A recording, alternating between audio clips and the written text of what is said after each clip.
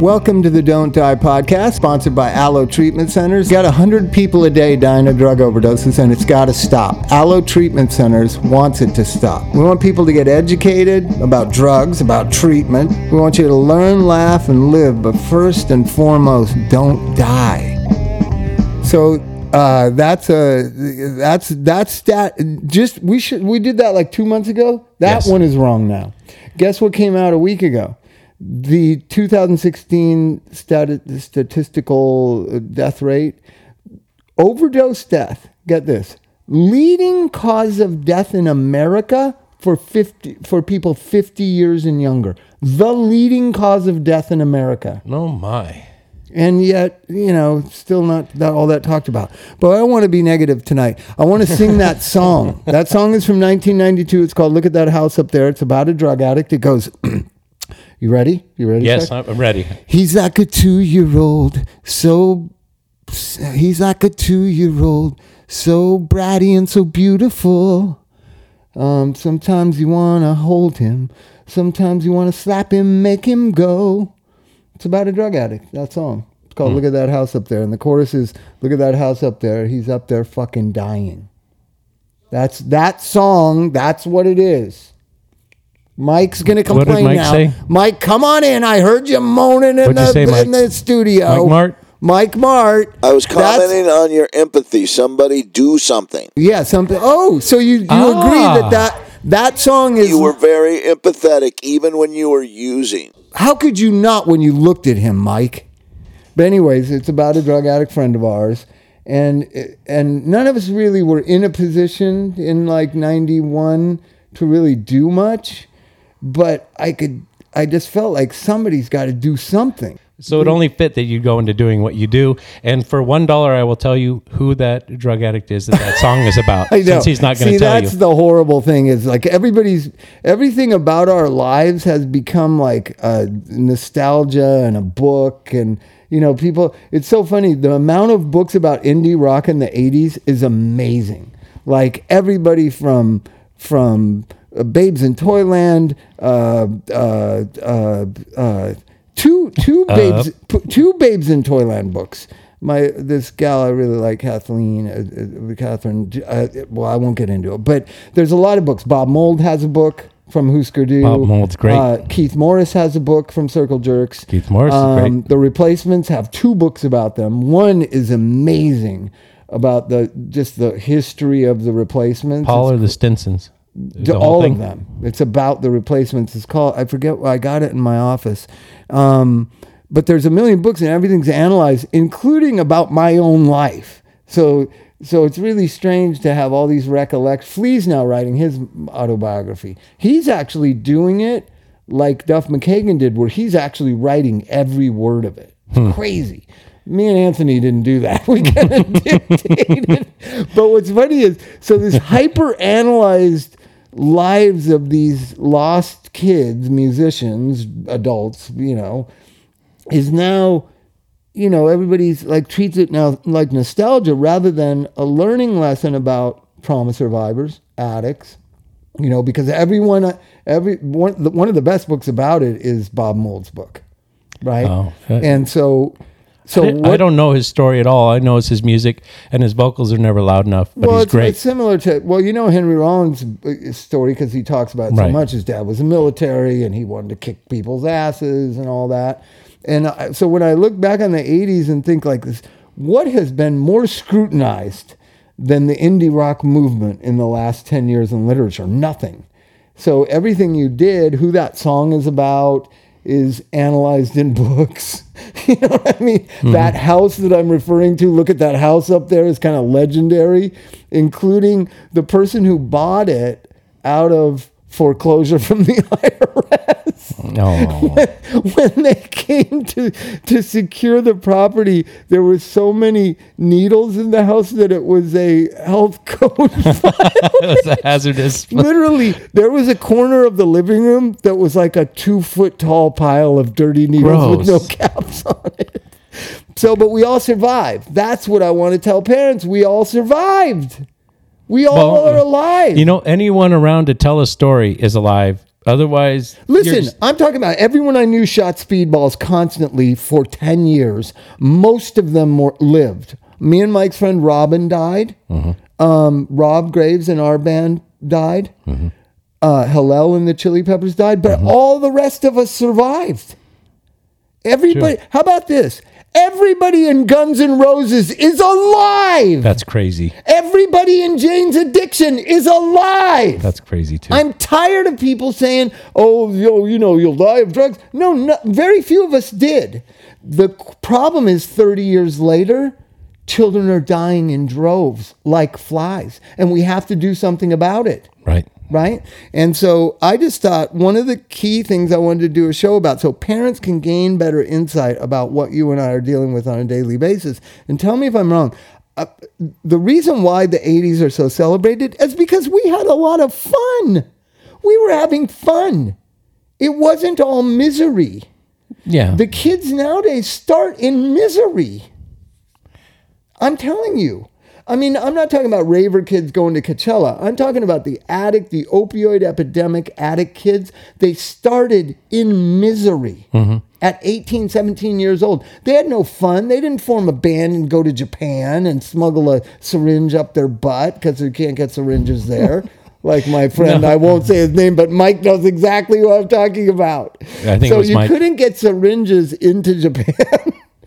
Well, you couldn't. Drugs were really illegal in Japan. Do you know Paul McCartney was arrested in Japan but it was just weed, right? Yeah, and he was held for weeks. And he's Paul McCartney. And he's fucking Paul McCartney.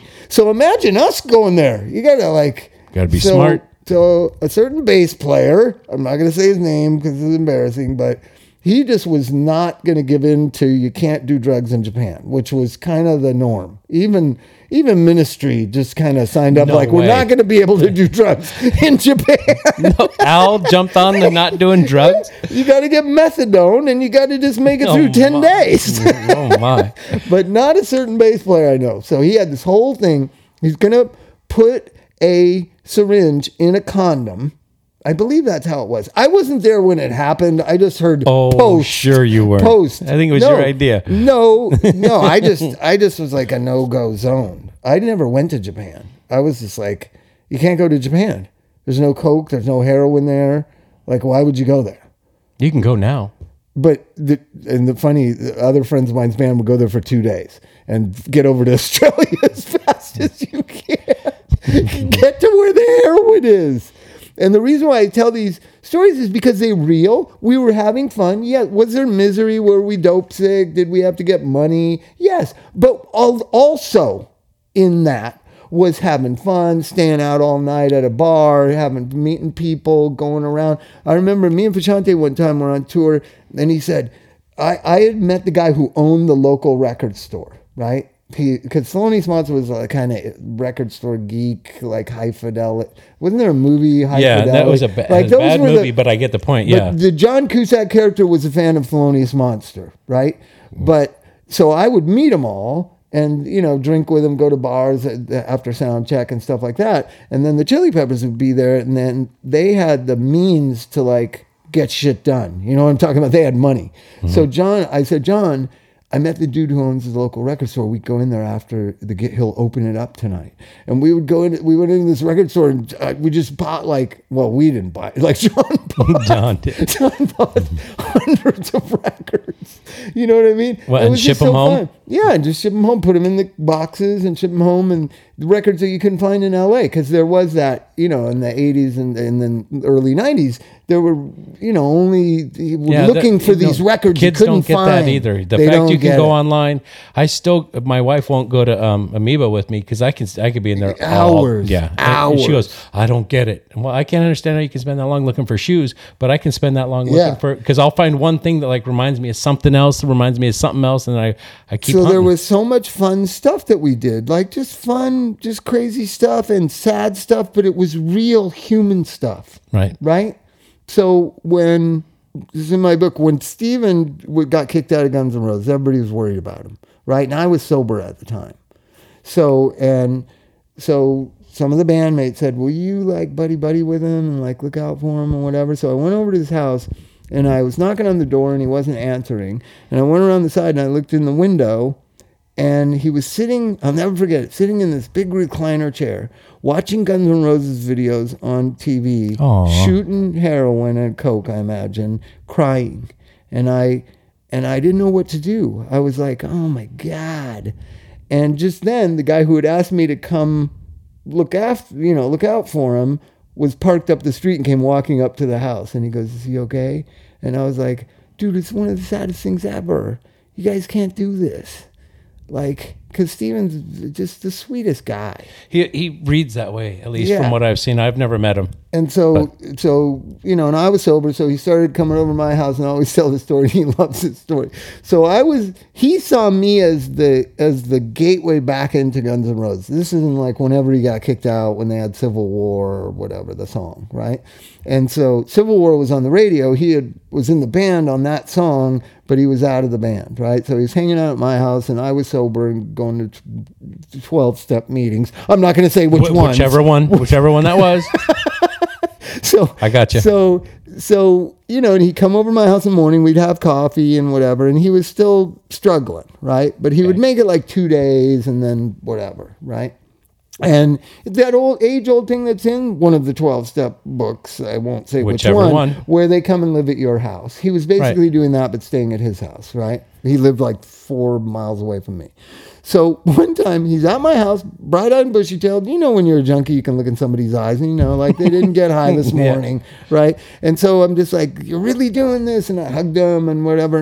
And we decided we were going to go eat. We were going to go get our cars washed and go eat. Because it was like we lived in the valley. And I was like, that's a what you big day. do. Big day. We're going to go That's eat. a big day in the life of two sober musicians. All right, this is okay. So let me get this straight. So we're gonna go to the car wash and we're gonna have them wash the cars, And then we're gonna go eat. Damn. That'll be exhausting. I'll need a nap after that. I would think. Not before noon though, right? So I'm riding behind him.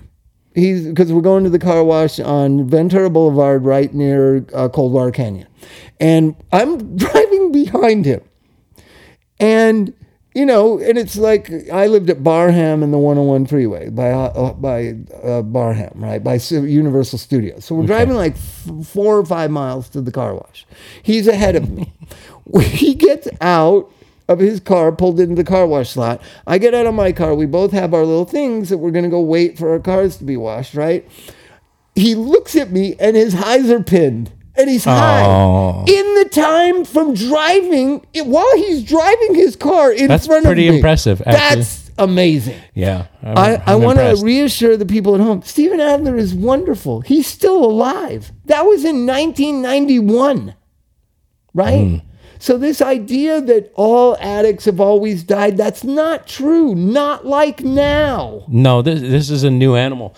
It's a similar animal, but it's so much ferocious. And I think a lot of it is, I actually ran a group on that topic of what is more important to you than getting loaded. And there's nothing. It's so weird. There's nothing. But remember, we liked music. We liked we had other things. We liked a lot of things. Right. It wasn't, eventually it gets to that point where it gets dark and where that's all that is in that little bitty circle where you're going 100 miles a day in a 5 mile, radius. Yeah. But it seems to start there now. It's starting there. And parents need to understand that. So what the solution is, because when it got dark for us is when we started contemplation that drugs were causing the darkness. Kids are pre-contemplative in the darkness, if you follow me, right? I do. If you're talking, they're not contemplating because they have no hope, right? They have no idea that, wow, we used to have so much fun, right? Let's get back to fun. There wasn't that fun. There's no fun to get back to. They've never had fun, right? And though it doesn't sound like you're having fun shooting speedballs and playing music, why are there so many books about it? Because it was fun and people love reading about the fun and wondering how did they do that? I had somebody tell me how did you make records and be on heroin? And I was like, I don't know. I would kind of clean up. Mike would never clean up. How we made Stormy Weather, which is probably the best album Mike and I ever made, right? He He was insane making that record, and he wrote most of it. Amazing songs, right? Mike Mart was unconscious making that record. I wasn't. I was just drinking. I would like go through all kinds of coping strategies, right? Like, you're writing a treatment plan, coping strategies, and of how to make it all kind of keep moving forward, right? The kids I'm dealing with don't even know what that means. Like I say, I didn't do heroin for 2.5 years in the middle of my active use, right? And they're just like, why would you do that? because I didn't have any choice because my mom wasn't paying for my cell phone. No, because it was it's that thing of trying to figure it out. So I went to rehab. I got off everything, right? Then about 4 months sober, I started drinking beer. They told me I was going to do heroin if I started drinking beer, and I didn't. And I had this rule, like, I am not doing heroin. And I stayed away from Mike, and I stayed away from Pete. I stayed away from people that I knew did heroin, right?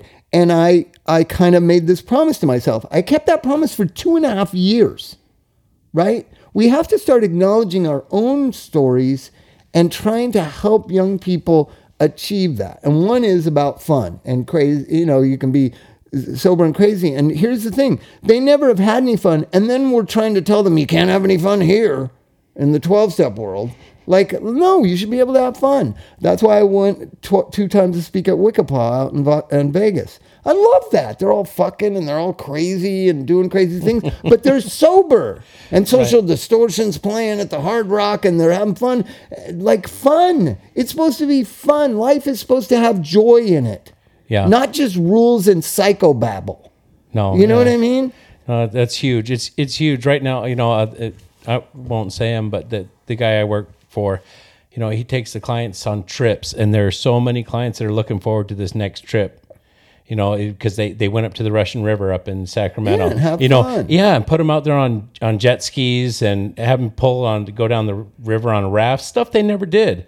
And showing them that there is more to life, and these kids that they light up because they don't know what to do or how to do it. And it's not their parents' fault. It's these kids, they're in this weird, they start in a downward spiral. And that's where, when I started using, it was just marijuana and beer like most people when I first started using. And I smoked pot and I drank and the world didn't end and I had fun. And they'd all been lying to me because they told me it wouldn't be fun and how... Yeah, there's a lot of institutionalized in our society. And now I think psychobabble and actually progressivism is a psychobabble. It's a lie, right? You're supposed to make mistakes when you're a kid. You're supposed to fall in love with people who are bad for you. You're supposed to learn from life. Right. No, right? It's beautiful. When done correctly, if it's done without any forethought, it's like someone told me, dude, you're too old to be a punk. Because you know too much. Punk rock is great when you're a youngster, but after 35, you just got too much knowledge in your head. My friend Pete said that. I thought that was so great. He goes, you know too much to be a punk, man. You can't think about stuff. No, but I disagree. I think punk I think Bernie Sanders is punk. I think there's punk everywhere. There is punk everywhere. Pete's funny, anti-authority, anti-consumerism, Beyonce is what punk rock represented. And there's a generation now growing up in conformity. Their parents are conformists.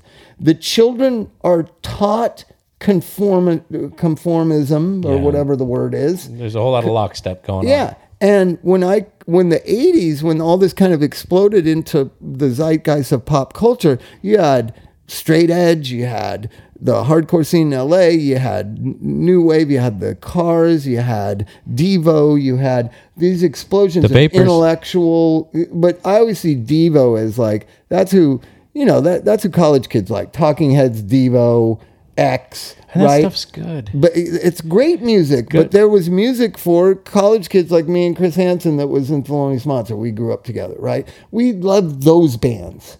I remember going and seeing X and Devo on New Year's Eve in 1979 into 80, it was all people like us, like nerdy college kids and whatever. Then I would go see the Circle Jerks at Redondo Beach, whatever that thing was called. What was it called? I didn't get to Redondo Beach. I saw them at the Olympic. Fleetwood, I think it was called. And I would, I was scared of the punk or hardcore kids, but I liked the music and I liked Keith, and it was just fun. And we need to reinstill fun and allow young people their rites of passage and all this, instead of institutionalizing them into psychobabble and all our bullshit. We came to our bullshit when we were 35, 30, not 20. Right. Well, I like what you said about, like, you were talking about, I don't even know what it's called anymore, that big thing that you go out into the desert, Coachella. And you were like, as soon as you go in, you turn left and there's people there doing 12-step meetings. You go, you hang out, you have fun. New people should be out doing things. Young people should be out doing fun things. You know what? If you're 40 and you've got kids and you've got a wife, it's a little different. You go in a little bit different. But if I you're went into Winnebago with Wi-Fi. Yeah, but I'm talking about life in general. I mean, if you're 19, I went 20, to Coachella 21, this year with 2 little kids. And we had a Winnebago, and Elvis was constantly like, Wi-Fi's breaking down, so you can restart the Wi-Fi. Go outside. Go ride your scooter without a helmet. Yes, ride your scooter without a helmet. An act of defiance against the man. That's what punk rock is to me. Punk rock is, I'm going to nurse my child sitting in the backseat of my car and fuck society for telling me I'm a bad mom. Right? This whole fear-based, compliance, get in line shit, punk rock can rebel against that still 40 years after the big bang of punk rock. Right? Steve Jones, every afternoon on KLOS is punk rock. He's proselytizing, like, question things. I'm reading his book. It's really good. So what is Noodles' question? I heard Noodles had a question. He does. He says 2 questions. First, what's a good book that as accurately as possible describes a modern-day addict's life? I think the last good one I read was Basketball Diaries, and it helped keep me away from heroin. Second, what's the weirdest place you've ever seen a junkie inject drugs? Oh, well, I can tell that story. That's a good one. Okay. I got the best story of that, Noodles, you'll ever hear. And it was shocking, and it was sexy, and it was unbelievable, my vision of that thing that I'll tell you about in a second. Mm-hmm. But let's get about the books and what's inspiring. What seems to be inspiring to the new generation is not going to come in book form. It comes in movement form, right? On the internet, in groups and kind of inspirational kind of things, right? So one of the things that's happening right now is teenagers, kids in Russia are standing up in a revolution against the Russian authoritarian regime. Did you know that? No. It's all happening. It happened today and yesterday. Thousands of teenagers got arrested in Moscow. Oh, good for them. Saying, fuck you. Good for them. Right? Fuck the oligarchy. Fuck Putin. Right? I just love shit like that. So they're somehow communicating, through the internet, some sort of movement. The Bernie Sanders movement was a big movement of young people saying, fuck you billionaires, right? Fuck your way of believing in things, right? So there's this punk rock movement going on. But as far as addict books that I've read, Nikki Sixx's book is pretty rad. You ever read it? The Heroin Diaries? Yeah, it's fucking pretty spot on. Yeah, it's pretty good. He's pretty dramatic. Yeah, I know, but that's Motley Crue in that whole metal it thing. is. The whole thing's kind of larger than life. I mean, my wife read it, and it was just mesmerizing. If you tone it down that it's Nikki Sixx and Motley Crue, it applied to my life. That's kind of how my life was. Well, I mean, I wish. I mean, the idea that you have this great big house to get loaded in. No, but I mean the Narcan, we all had Narcan long before. Before it was cool. Yeah, before Narcan was cool. Before it was trendy. We had syringes of Narcan on site. So far ahead of the curve, Bob. Well, it sometimes takes the paramedics a long time to get there. I always tell this story. I had this apartment. Well, actually, Brian Small from The Hangman had this apartment. Then he went to rehab, so I had it. And it was a great apartment over in La Brea and Franklin. And that's where all the musicians would come to kind of converge to get drugs to go back up into the hills. It was like a safe place for the rock stars to come and score, right? And so one night, me, certain alternative rock singer that's very tall in a band, It sounds like his name might start with a T. No, a G. Oh, really? Oh, okay. I know. So, and a band that we just talked about a few minutes ago, Ministry. Okay. And a couple other people. Why does nobody mind throwing Al out under the bus? Nobody minds, because he throws himself under the bus all the time. No, I know. And some of the rest of us are like trying to be citizens. I've never met him, but I have stories about him from everyone I've known. He's amazing. He's a fun guy. He's like the Ian Mackay of the other side. Oh, really? Oh, yeah. He's intellectual. He's funny. He's sharp. He's witty. He is that. Just like Ian is that. Right. Right. He's Okay. So Al's like Al and Ian are the continuums of indie rock and philosophy. Okay. Right? So it's Al, me, his friend Brian, Gibby, a couple other people. You just said his name. So you're bad at so this. the guy, the dope dealer came to bring dope and spreading out the dope to all throughout the land via my house. Right? Nice. And this Brian guy does it, and me and Al are about to do ours, and the Brian guy goes blue, right? Okay, bad. And it's just like, oh my fucking God. And we looked at each other. Like, holy fuck. Now we got to stop doing what we're doing and resuscitate this motherfucker.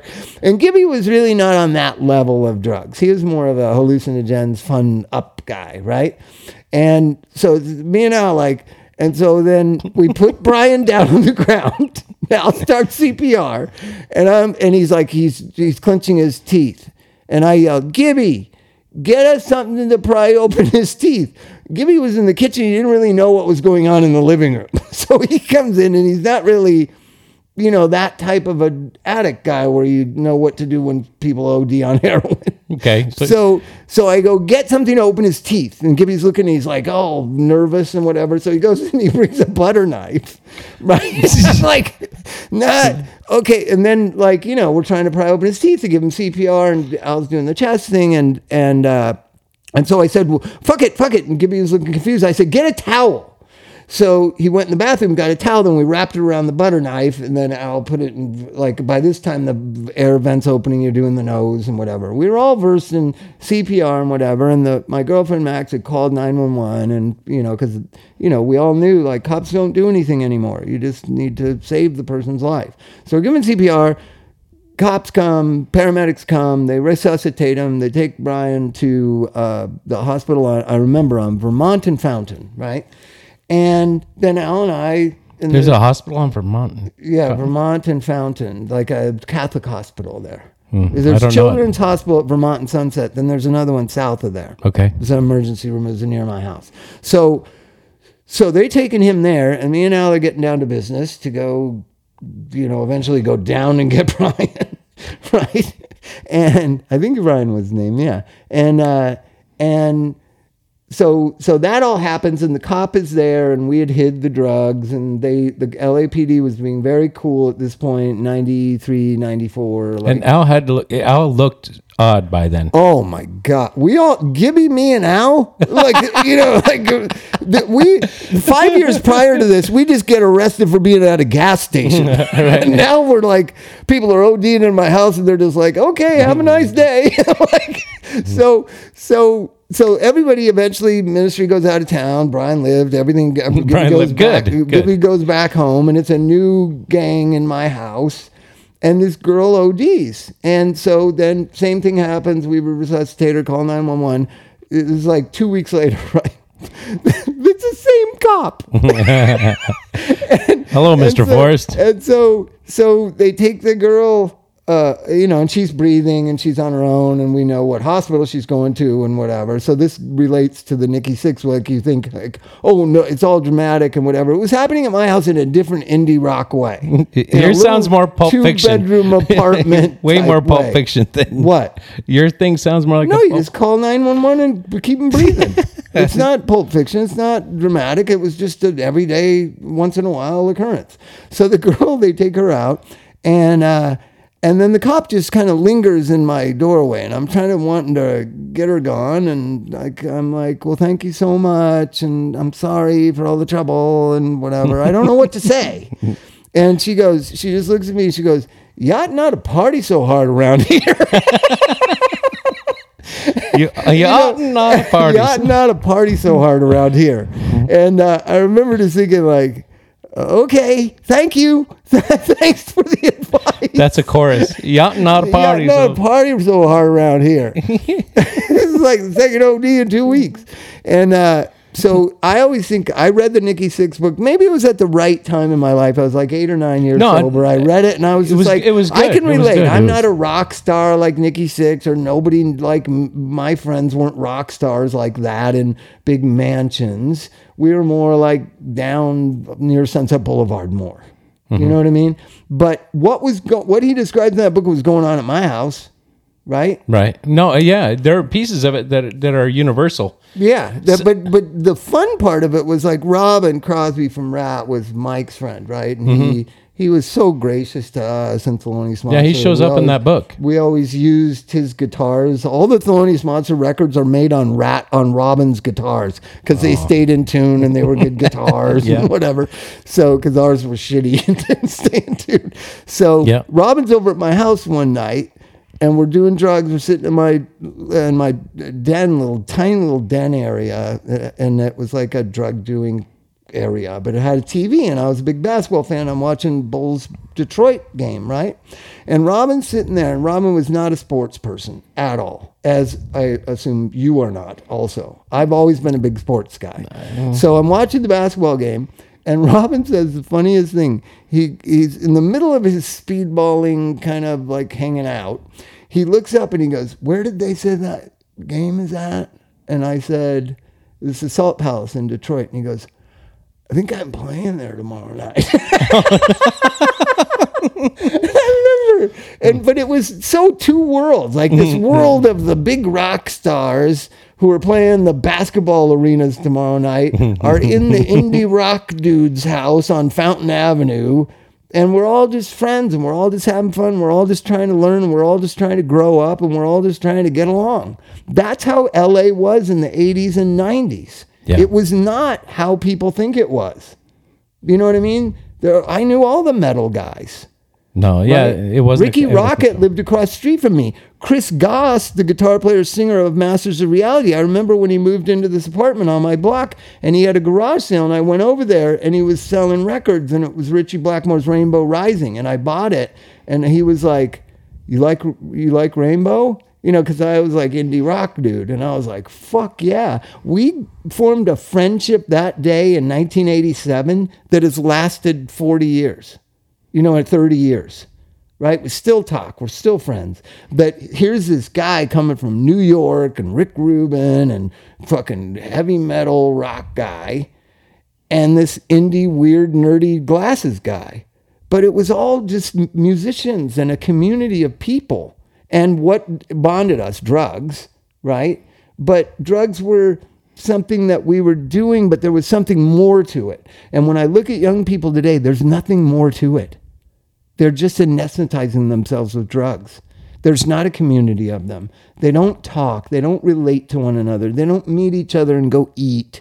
They're not doing all the things that my generation of addicts did. Mm-hmm. You know what I mean? No, that's especially, you know, people probably have this in other places, but I know that time in LA was totally magical for me. I ran into a guy from Francois from Motorcycle Boy. Oh yeah, Francois worked at Millie's. He's okay. So I run into him at my friend's band was playing up at the Terragram a couple of weeks ago. I ran into Francois and we start talking about how you could go out every night of the week and see a good band of a different genre. If it wasn't Community FK, it was Concrete Blonde. If it wasn't Concrete Blonde, it was Human Drama. This idea, let me tell you this. I like this idea that there were these genres and you didn't. I went to that fucking Cat House every Wednesday night. Yeah, there was a band Cat House and there was a club Cat House and there was big was girls scream and at little Cat scream. House, Cat House, yeah. whatever it was called. It was at it was on La Cienega and right near the Beverly Center. And that, you know what? And I would go from I think the band was called Faster Pussycat. No, Faster Pussycat isn't Cat House. That was a different band. That was Who was Tammy's Cat House? band. Ricky Rackman. Was he had the club? And then Who there was a ran guy the named Cat House? It was Ricky. No, Yeah. yes, Ricky Rackman was the. It was Cat House. it was on La Cienega. Okay, yeah. The backside of this building. I just loved going there. I would walk in. I was nerdy glasses hat guy, like I still am. And there were a bunch later. of Peacock guys, but they were cool. And we didn't fight. We didn't have problems. You could go anywhere from the Anti Club to White Trash A Go Go to Club Lingerie to the Screams to all the way to And what was it? It was a youth. It was a young people's movement. I remember in 1 week, like you're saying, I was also a show promoter, right? So I did a show with MDC, which is Millions of Dead Cops, a hardcore band. I did a show with the Bangs, and the same week, MDC and the Bangs, which became the Bangles, right? At my club on Melrose. Like that rarely will happen these days. How about this? How about a club that Circle Jerks play at? Steve Jones, and when he first came to town, played at with the Germs, fronting the Germs. No way. Right. Every band, Black Flag played one of their first shows with Henry Rollins at my club. The fucking Horseheads playing that get kicked out of the fucking club. Gets me canceled at the club. How funny. It was the craziest thing ever. I was like, what did they do? Something about Texas and the Horseheads just offended almost everyone. That's Whether amazing. it was their carelessness, drunkenness, what Tex looked like, something about it made club owners just like, more than the Germs with Steve Jones fronting them. That's crazy. That's cool. That's a feather in your cap, Mike Martin. You know, personally, I think it was because Tex liked to masturbate. got the Sunday Club closed. It was called the Sunday Club. I had this idea. I go to different clubs, and it moved a couple times, but the one he got kicked out of was on Hollywood Boulevard. And Sunday Club was a mixture of genres of bands from 4 to 8 p.m. on Sundays. So Los Lobos and Black Flag played together. How cool. How fucking cool is that? That's pretty cool. Right? And then, so it was Tex and the Horseheads and the Big Boys. And Tex and the Horseheads ruined this thing that had been going on like a year and a half. They just got it. I couldn't get the next club to do it. Right? It was at the Cathay de Grand. It was at this place on Hollywood Boulevard. And it was at a space I rented on Melrose called After Everything Else. So I ran Sunday Club there. And then I had a club that opened at midnight and closed at 4 a.m. and you could bring your own booze. How great is that? Kids need to start doing this. Yeah. Instead of parents saying, oh, you can't do that. Oh, beer. Blah, blah, blah, blah. There's so many no's. Nobody was telling us no. And if they did, we told them to fuck off. Oh, yeah. Isn't what Keith says in the Decline of Western Civilization? At the bottom, it says, thank you very much. And you can tell them to fuck off. Right? If somebody said no to me, I tell them to fuck off. 20-somethings and the youth of America is so dependent on the people they should be telling fuck off to, that there's nothing happening. Do you understand what I'm saying? Yeah. I see it in small pockets, but it's not like it was. It really was, but I think it could happen again, and I hope it does happen again for their sake. But anyways, getting to noodles. I loved Heroin Diaries. I thought it was a great book. You know, you felt like it was too elitist or something? No. I see everything I say gets blown up. No, but I liked All the Dirt, the Motley Crue book that did all 4 of them. Oh yeah, it was a biography of him. Yeah, that was a good one too. And I read that before the Heroin Diaries, and so when I read the Heroin Diaries after, it was the Motley Crue book. I think it was called All the Dirt. That was really solid. And you know what? I own that, Noodles, so I can let you borrow it. Anthony's book is good. Scar Tissue is good. I haven't read that. I hear you make a cameo though. As a transvestite having Hunter, sex with yeah. person. Yeah, that's what I heard. I heard your proclivities are different than I thought. I was It wasn't what it appeared to be on paper. Well, okay. I've been misrepresented. Your Honor, I object. I did have an idea that it was a gentleman, but I didn't mind. Hey, good for you. Yeah. So, and then I recommend Bob Mould's book. It's great. Okay. Well, that one. What about what's the weirdest place where you saw somebody? Oh, okay. So there was a guy named Scott Morrow who was a writer for the LA Weekly. Do you ever remember that guy? It sounds He familiar. had a band called The Fiends, right? Okay. And he had a beautiful apartment on Beechwood, and that was a place. I was. People worried about having me over to their house because I drank too much and I could cause trouble for people. I don't know why, but there was a strict contingent of just drug addicts, of which a couple of my bandmates were that. Me and Mike were troublemakers, but there was other Thelonious Monster members that were just on heroin and they never caused trouble. You wouldn't even know they were on heroin a lot of the time. Functioning heroin addicts. No, yeah. So, and there was a lot of animosity in Thelonious Monster. We fought a lot, right? So I wasn't really a part of some of the other members' friends brigade, right? But I was dating this girl who was, right? So I ended up at a party of theirs. It was really a party of Thelonious Monster people, of which I was not invited. Nice. So it was at Scott Morrow's house, and I remember I walked in, and it was like L7. I don't know if you know this band. Yeah, I do. Do you know The that girls. there was a very big connection between L7 and Thelonious Monster, of which two of them were girlfriends of Thelonious Monster members. Okay. Did you know that? Did one of them run off with somebody from the Posies? No, that's Mary's Danish. Okay. There's a lot to my life. Okay. Okay, because I remember that. That was funny. So an L7 was really big by this time, right? Okay. And so they were over at the party, and then I was invited by the party by a third party, and the people holding the party didn't want me there, right? So, and it was a very private, elitist kind of party where everyone's in bedrooms and they're out on patios and they're very fabulous. I was not a fabulous person. I was like a let it all hang out guy. You know how you have to have some decorum to be fabulous. I don't know. I've never been. I was not fabulous. I keep saying, where's Pete? Where's Scott? Where's Danita? Where's Jennifer? You know, I keep asking everybody, and they're like, "Oh, Bob, you're so declassified." They're all, sophisticated heroin addicts. Oh. And I'm wanting to find them because I know they have drugs, right? So finally, I'm like looking around outside and in the patios and whatever, and I'm not really. And then there's a door shut in the hallway, and so I think. And I looked in other rooms, but not this one, which was the master bedroom. Okay. So I thought, they're all in there. It's the only conclusion you can have. They're all in there. And if one particular person is in there, I'm not going to be able to get drugs and I'm going to get kicked out of the party. Right? So that was my dilemma. Do I open the door? And what happens when I do open the door? So I open the door. Sure enough, there's a male person. I'm not going to say what male person it was. Okay, but their they name were starts in with... Thelonious Monster. Oh, no. And they're on all fours.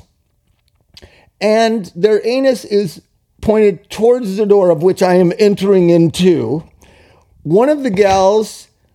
No. Couple of the gals from the group I related to prior in the story are sitting on the bed. The girlfriend of the man... on the all bed fours. Yeah. has a rubber glove on and a big white, what looks like animal tranquilizer pill. And just as I enter the door, she looks and then she starts to spread his anus and push this big pill into his anal cavity. Gross. It is a morphine suppository. Nice. He couldn't put it in himself? No. It was some sort of theatrical thing that was going on. Yeah. And I walked right into that, looking at my bandmate's anus with a suppository going in. He's going to hate this story. He's going to deny that it happened. But this gal had gotten a hold of some morphine suppositories, apparently, the greatest high ever. Oh, I really? never have tried it. I don't know if that's true or not. I don't know. The kids put a lot of stuff in their butts these days. But, you know, it was just an experiment, I think, and fun, and the novelty of trying things different and whatever. And I just remember that, like, I was not a part of that kind of sophistication, right? So, for one thing, you have to find those. How would you go about finding morphine suppositories? You'd have to get them from somebody who goes, hey, you want these? I don't know what to do with them. I'll stick them in my butt. Could you seek them out? I can't imagine, but I've come across some weird stuff that people go, hey, my grandma had these, or the veterinary hospital had this, or this had It's a thing, right? They have a I'm route sure of they do. administration that goes that way. I'm sure they do, because it absorbs a lot of things. The kids put a lot of things in their butt. It's one of those things when I go, hey, you ever put it in your butt? You know, when you're doing an intake? You did Yeah, because it says you can do it, you know, oral, intranasal, inhalation, Intermuscular, smoking, intravenous. intermuscular. Yeah, you know, and you And know, does it? how What's the about- word for anal? They don't have it, but I asked. But I always ask because these kids do. I go, you ever put that in your butt? And they look at me weird, and I go, it's not a good idea to put things in your butt. But if you do, I need to know because What does? How does that affect the treatment plan? you got to watch the way they're sitting. If they're sitting funny. Well, you maybe- got to know that anything's possible. One of the guys goes, hey, dude, you don't smoke. Do you grind tobacco? And I go, what's that? And he goes, that's when you put it in your butt. And I go, that's cool. Grind tobacco? You put tobacco in there? I said, no, I don't grind tobacco, bro. But There's a lot of the world I still don't really understand. I don't- I think I've only had anal sex like 2 times in my life. Like it's a big deal in the world, but I found it always to be very uncomfortable and not good. I don't know why. Well, but I guess drugs just absorb. You can put alcohol in your butt. You can butt chug. You can do it. You're kidding me. No, I'm not. And it You can doesn't- get drunk from putting alcohol in your butt. This is what I'm told. It's not something I've not- done, but I'm telling you. Mike's coming in. What? That's a true story. Oh, Johnny, we got it from a Johnny's youngster. done it. Johnny, does it keeps you from getting the There's breath, a right? 20-year-old kid. No, it's not even like that. Like, it hits you right away. Oh my God, he's talking to first person. So, do they put it in their butt? The answer is yes. Alcohol in the butt. Oh my! All right. He's heard from a That'd be in the reliable butt, source. Bob. That'd be in the butt, Be in Bob. the butt, Bob. So that's probably the strangest. It was just strange because it's such like you got heroin. Why would you need to do that? Because it's fun to get the girl to put on the glove and put on the show and go, hey, it's going in there, And everybody. to do it communally. See, that's another thing.